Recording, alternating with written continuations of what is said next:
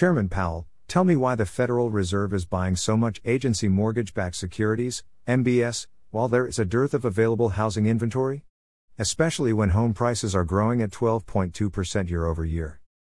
Mortgage rates were already falling starting in December 2018, but started rising again in 2021, until March when they began falling again.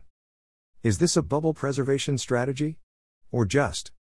The Fed's MBS buying strategy reminds me of Tom Paul Glazer's song Put Another Log on the Fire.